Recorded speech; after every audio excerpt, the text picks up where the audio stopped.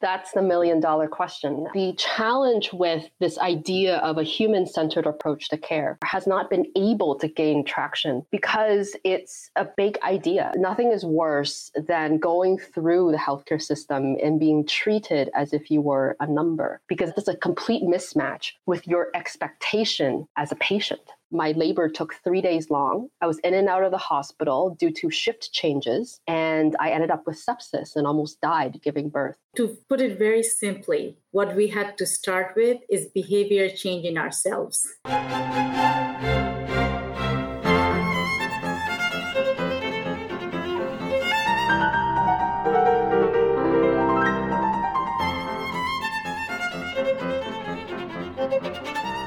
What is more critical than our health? This week on A Load of BS, a practitioner's guide to the BS galaxy, we dive into this question. My name is Daniel Ross, and I'm joined today by Dr. Ada Lee, healthcare expert at BE Works, and Dr. Mousumi Sannigrahi, newly installed as head of commercial for innovative medicines at Fosun Pharma US, having spent the last 8 years at Novartis Pharma. Now, this is the 5th episode in my series of very practical podcasts on the life of behavioural scientists, their challenges, their work, and how they think about the future of their industry. And I'm proud to say I'm doing all of this in harness with my partner, BE Works, one of the very best behavioural science consultancies in the world, co-founded by Dan Ariely and Nina Mazar.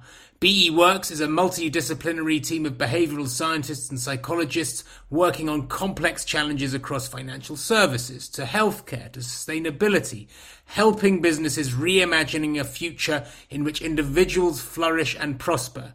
And if you're interested in what they're up to, you might want to check out their Be Curious blog on their website at beworks.com, or drop Warder, their CEO, and her team a line at info@beworks.com. If you've been listening to these podcasts over the last few weeks, you should know all that by now.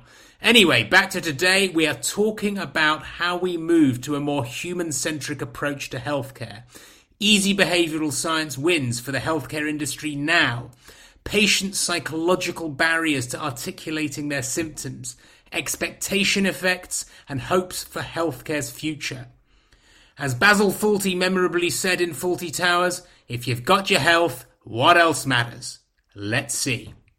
Ada and Mousumi, a huge welcome to you both to A Load of BS, a practitioner's guide to the BS galaxy. I'm looking forward to diving into the BS of healthcare with you both, understanding where the challenges and opportunities lie. Welcome.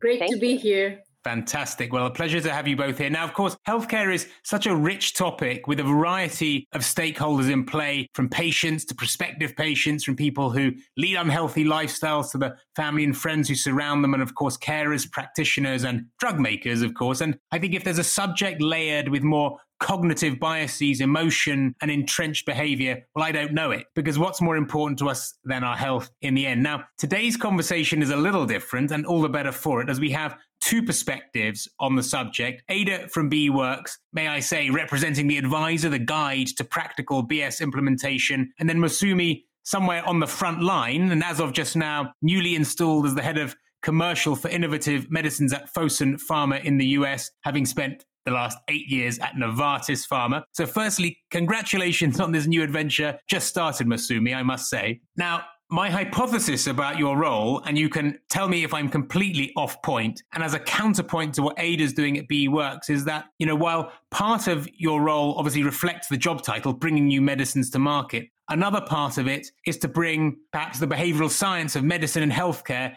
into a large, very international, highly regulated and complex organization. I mean, is that a fair description of what's in front of you?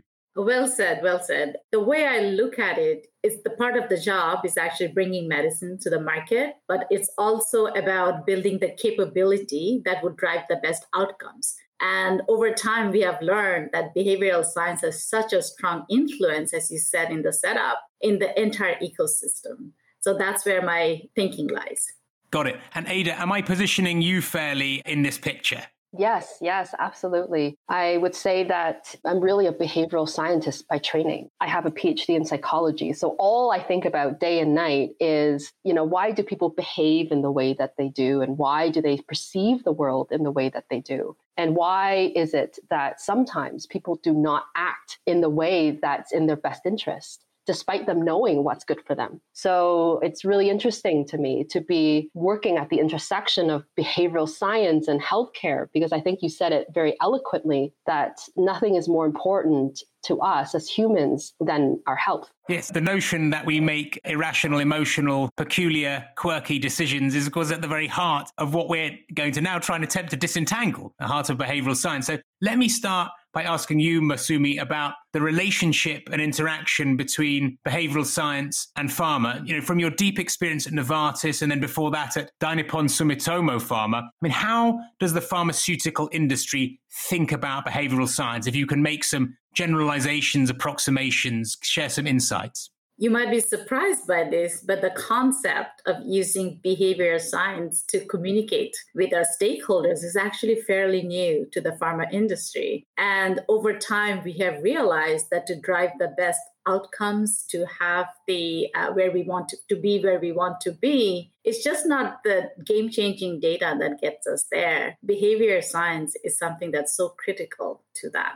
So overall, I think the pharma world is moving in the right direction, but it's still, I would say, it's pretty much in its infancy. So Novartis is a well-established company. It has existed for more than 160 years. It has tremendous capabilities. But in the recent years, it has really gone into the space of innovation like behavioral science, and it's in a great trajectory. When I think of Fosun, it's only a 40-year-old company, which is young, daring, and very ambitious, wanting to be in the forefront of innovation and leapfrog a lot of the processes that existed for a long time. So I believe we are in a great place to use behavioral science as a cornerstone as we build our capabilities.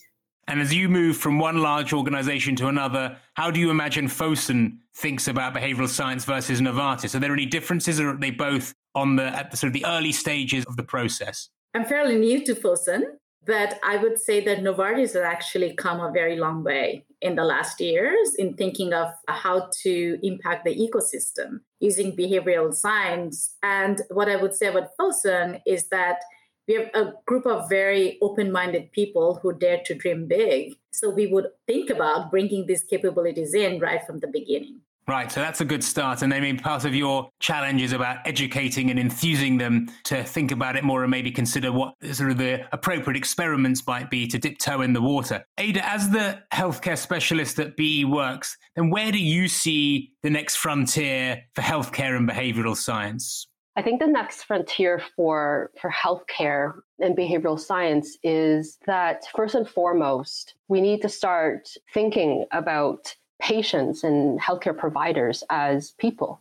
I mean, it sounds really obvious to say this, but I would say that up until, the last 10 years, there's been interest and lip service to the idea that these are people. But really, when you look at how the system operates, it essentially treats patients as well as healthcare providers as numbers, as things that move through the healthcare process. This can be quite problematic because if we think about what do patients expect and what do healthcare providers expect, patients are humans, healthcare providers are humans. The end receiver of healthcare are humans, and humans want to be treated as humans. So we need to think about what are the elements and things required for people to be able to feel that way and to change the way that the healthcare system operates so that there is this sort of human-centered or person-centered approach. And, thinking about the patient as a whole means going beyond this is a person who has a disease, right? I think in the work that Mousumi and I have done, I think that's where we really clicked. These are people who have comorbidities. They have lives. They have family and social circumstances. They have emotional needs that need to be met. And so when we think about patients from that perspective and healthcare providers' perspective, we start to uncover what are these psychological needs that they have and start to think about how can we better support them in the treatment journey, both on the care provider side and the patient side. And I think that really is the next frontier of healthcare. Mousumi pointed out, it still is in infancy. But when we start to think about the psychological aspect of what patients and healthcare provider needs, I think this opens up a lot of possibilities in terms of what the pharmaceutical industry can contribute and other players in the industry as well. If I can add to that, what the brand that we were building, it was not just a brand. We called it's a human purpose brand because, looking at things at the point of transaction in the physician's office is just a point of transaction. There's a very big thing called life. So considering life and actually helping the patient or the physician in the context of it, as Ada described so nicely, the entire health journey is only going to bring us all to a better place. I want to just take a step back in a moment just to get a sense of the context of the collaboration that you refer to. But I think what you just said there before, Ada, was very apt. It really goes to the heart of the behavioral science argument as an antithesis to sort of classical economic theory, whether we're talking about healthcare or finance or any other area, because of course we are not homo economicus, as we often talk about, the sort of fictional character, as in we are not wholly rational. We don't understand our preferences. We're not actually wholly trusting or necessarily know what price we may want to pay for things, which is at sort of the heart of the classical economic view. And it's so rather odd to sort of have to clarify that we are indeed human, sociable, cooperative creatures and not just numbers. Before just going into the case study, a follow-up question to the next frontier is what then needs to be done now? What needs to happen to move closer to this more human-centric approach that you refer to? That's the million-dollar question. I would say that the challenge with this idea of a human-centered or person-centered approach to care probably has not gained enough traction or has not been able to gain traction because it's a big idea. It means fundamentally changing the way that the healthcare system operates and thinks about the people within it. And it's easy to get carried away and get overwhelmed thinking about big problems with big solutions, which means you need big funding. You need lots of stakeholder buy-in. You need lots of people involved to make these changes and to work together. The question is what are some of the things that can be feasibly implemented into the existing healthcare system today? And that's really where I think we will be able to make real world impact. There's this tension between thinking of all the big ideas versus perhaps smaller things that we can do to make change today. So there's an interesting group that I came across, and I think they're called the 1% Steps for Healthcare Reform Project.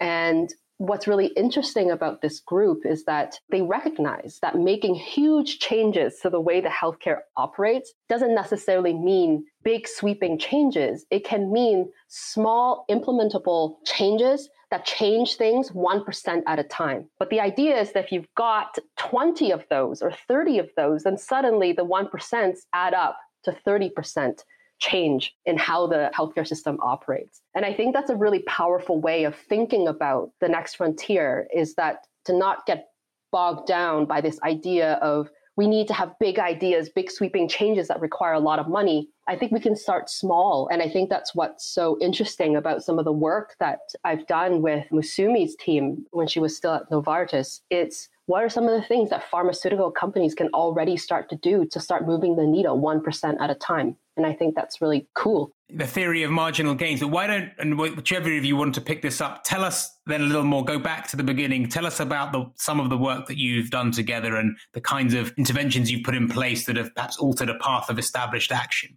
To put it very simply, what we had to start with is behavior change in ourselves.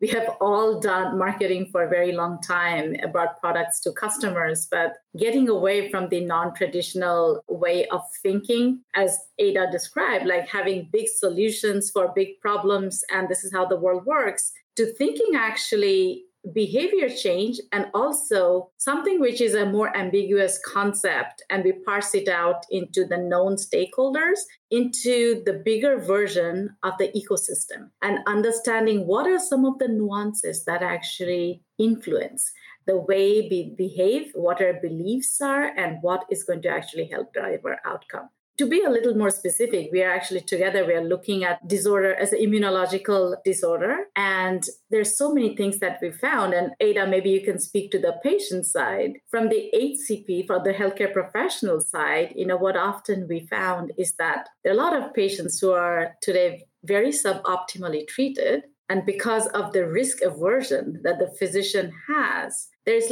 no effort to actually get them to a better place. And maybe, Ada, you can share the patient perspective from that journey. Yeah. On the patient side, it was really interesting. One of the psychological barriers that we found on the patient side is when we think about patients who have autoimmune diseases. Autoimmune diseases are really tricky for patients because these symptoms come and go.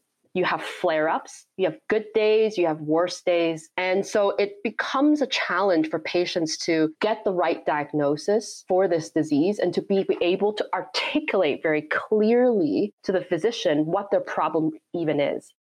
Recently I tried to book an appointment for my child's doctor, and the appointment's not until 3 weeks from now, but it's for pink eye. His pink eye is going to be gone by the time I have that appointment. So what's the point? And this kind of experience is quite common. And for patients who have autoimmune disease, this becomes problematic because you're having a flare-up now. You're having a really bad time. You call your doctor, I need to see you now. The appointment's not until 2-3 weeks from now. By the time you have this appointment, your flare-up could have gone down. So the phenomenon that we found is that patients have rosy retrospection, which is that by the time you get to the appointment, you're feeling better. So your current state is not so bad. And so you use your current state to color how you felt in the past. And so you come to believe that, okay, well, maybe it wasn't so bad 3 weeks ago. And this influences how you describe your symptoms. But this becomes a problem because if you can't get the right diagnosis with your physician, then the physician cannot prescribe the right treatment for you. And so what this led to is the idea of something about in the moment documentation of symptoms. And how can we develop this tool to help patients better record their symptoms in the moment so that by the time they have this appointment with the physician, they're able to show the record accurately and remind themselves of how they really truly felt a few weeks ago before the appointment time. And be strong advocates for themselves because there's such a big patient influence that's often, unheard from the physician.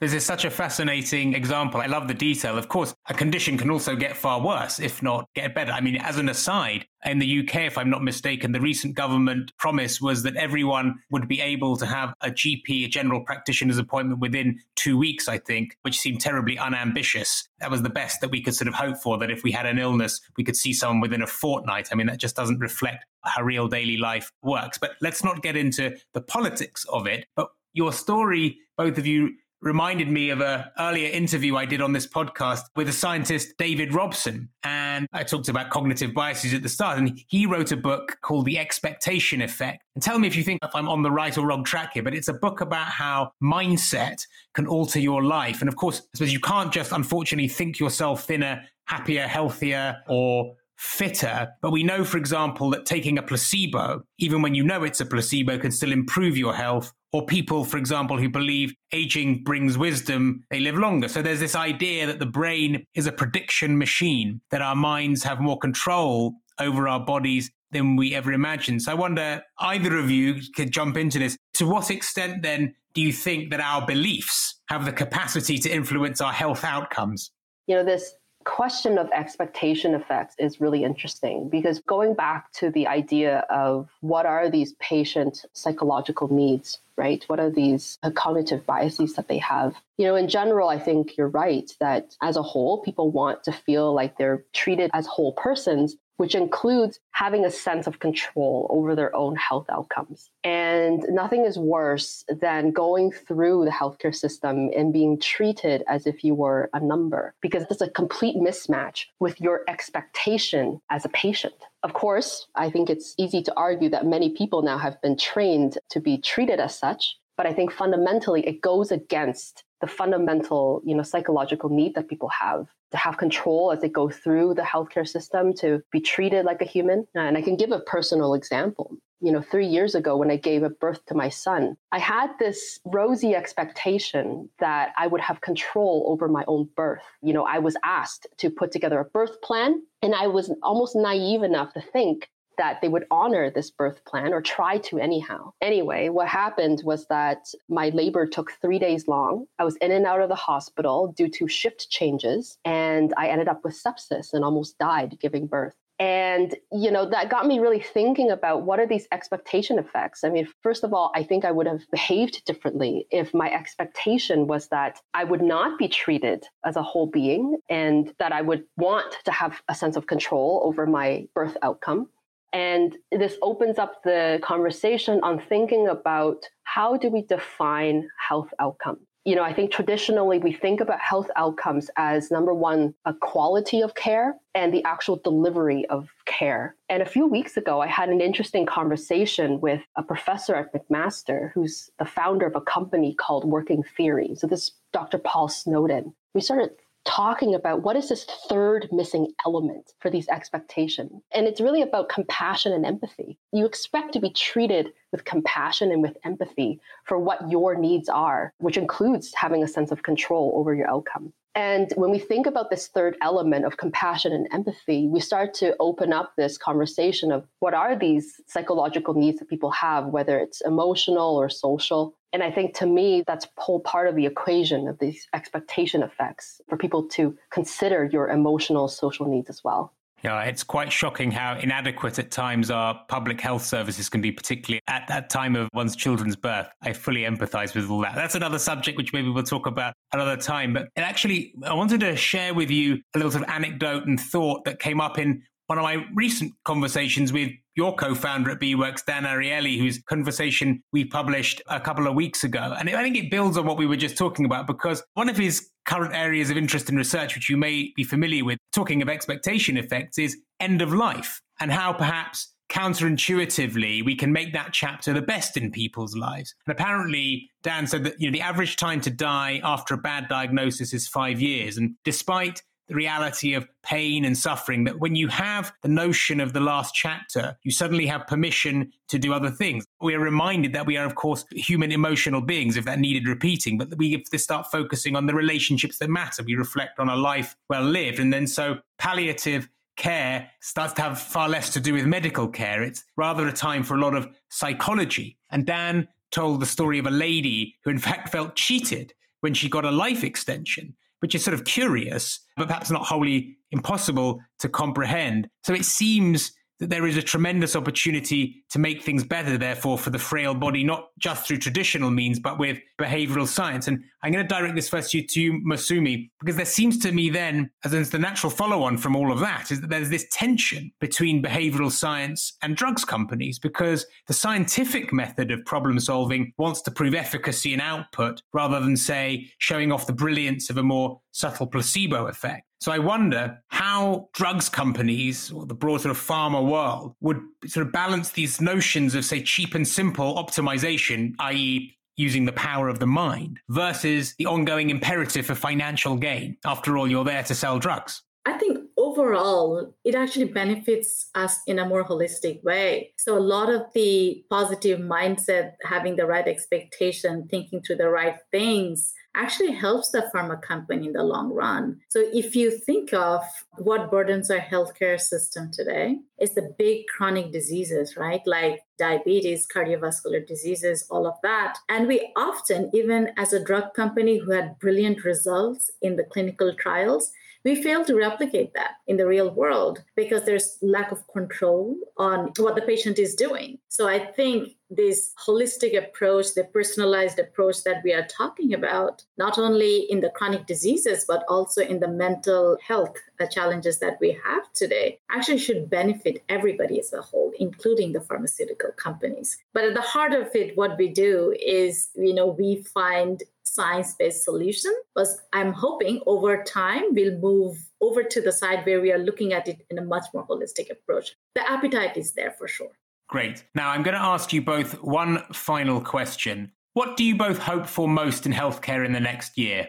I would say that in the next year, the biggest changes I hope to see is a fundamental shift in mindset across the industry to person-centered care. And I think it's moving there. I think that the pandemic, if anything, if I may say this, one positive that came out of it is making extremely apparent how incredibly broken the healthcare system is, whether it's in Canada or in the US or other parts of the world. And on the flip side, I think it's shown us not only how broken it is, but what the possibilities are. Look at how fast we were able to develop the vaccines, get them approved, and start administering them across the nation. And I think that this challenge and the opportunities that the pandemic has highlighted to us has also brought up amongst the public that, there's a huge desire. People are eager for change and people want this person-centered care. And I think that includes thinking about how we can increase people's willingness to consider new types of treatment,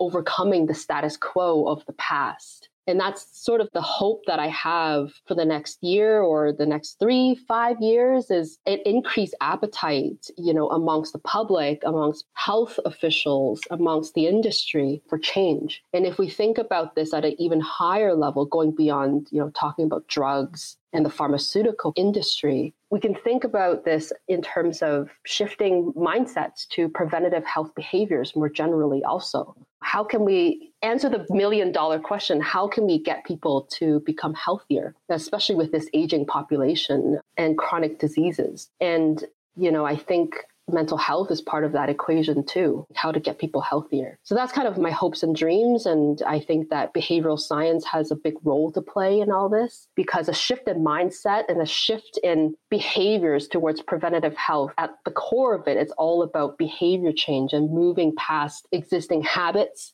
existing beliefs, and forming new behaviors that are sustained and maintained over time. Absolutely. I think anticipation and prevention is far superior to protection, at least if we can get a bit of a way down that road. I fully support everything you say there. Let me give you, Mousumi, the last word. For me, my dream for next year and the years coming would be healthcare equity, starting from the time that we choose the patient for the clinical trials. And it's actually becoming very soon a mandate almost in this country. And from there to the delivery of the healthcare system, we see so much differences, right? When it comes to our socioeconomic status, all of that, to see that followed through. And I do believe behavioral science actually has a very, very big role to play in that to make an impact. Well, with that, Ada and Mousumi, let me thank you both enormously for sharing your experiences and insights with me today. I would say, alongside topics like education and, inequality, to touched on that just now, Mousumi, healthcare really is just right up there in the opportunity and priority rankings for behavioral science to make a difference, whether this means, access to sanitation, access to drugs, interventions which encourage us to have regular checkups and exercise, or helping women remain dignified, clean and comfortable when they're having periods. And that's a subject which I've sort of thought about a lot, and a subject we haven't touched on today, where I think behavioral science has an important role to play. Either way, there is lots to do across a wide spectrum. I think today just gives us a flavour of the challenges ahead. So thank you both again enormously. Thank you for having us. Great pleasure. Healthcare is a huge topic to cover in under 30 minutes, but having two voices with me today made it just about as rich in story and provocation as it could possibly be. So thank you to Ada and Mousumi for bringing us into the detail of the challenges ahead with such eloquence and poise. Now, next week on the show, I welcome Preeti KS, who sets up and leads the behavioural science team at Grab in Singapore. For those of you who don't know, Grab is a super app which provides users with transportation, food delivery and digital payments. Think the Uber of Southeast Asia approximately. And it is Southeast Asia's first decacorn. You can look that up on Wikipedia, and the biggest technology startup in the region. Now, whatever you think of this BS, you surely can't accuse me of a lack of diversity and guests and topics. And last but not least then, if you have an interest in how behavioural science is applied in real life, if you enjoyed today's chat with Ada and Mousumi, and you think others would enjoy listening to these conversations, then please do share the podcast with friends, and perhaps even on social media. And why not give me a 5-star review wherever you listen to your podcasts? As I always say, it is your support that makes us tick. Thank you, all the very best, and see you next time.